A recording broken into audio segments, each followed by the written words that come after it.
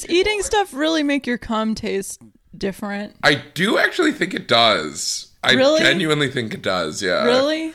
You're saying if I eat better, my cum Have you won't ever be... eaten out a vegan? Because it's a really good experience. If I eat better, my cum won't be black sludge anymore? Yeah, if you eat better...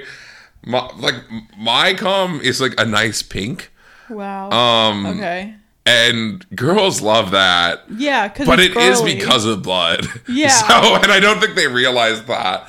I think they think it's the estrogen or whatever. Right. Like that I'm injecting, but it's not. I eat very poorly, and there's a little bit of blood in my semen, which makes it like a neon pink. Right. No, that makes sense. That makes total sense. But it's great. It's fun at parties.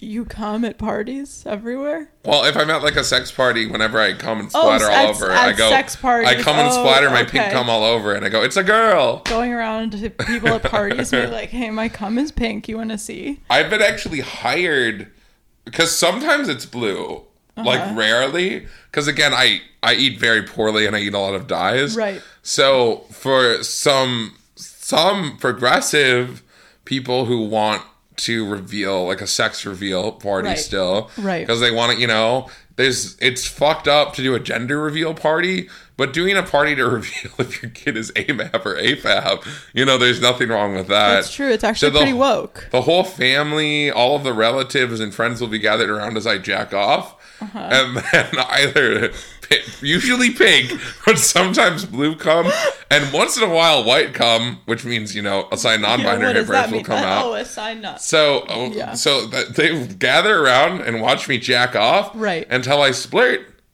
and then it's mazel. Until you splurt. Mazel.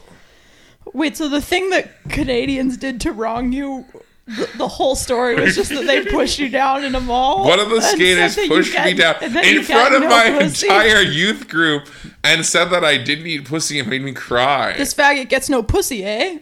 So I guess what I'm saying is, like, it would be great to get pussy in Canada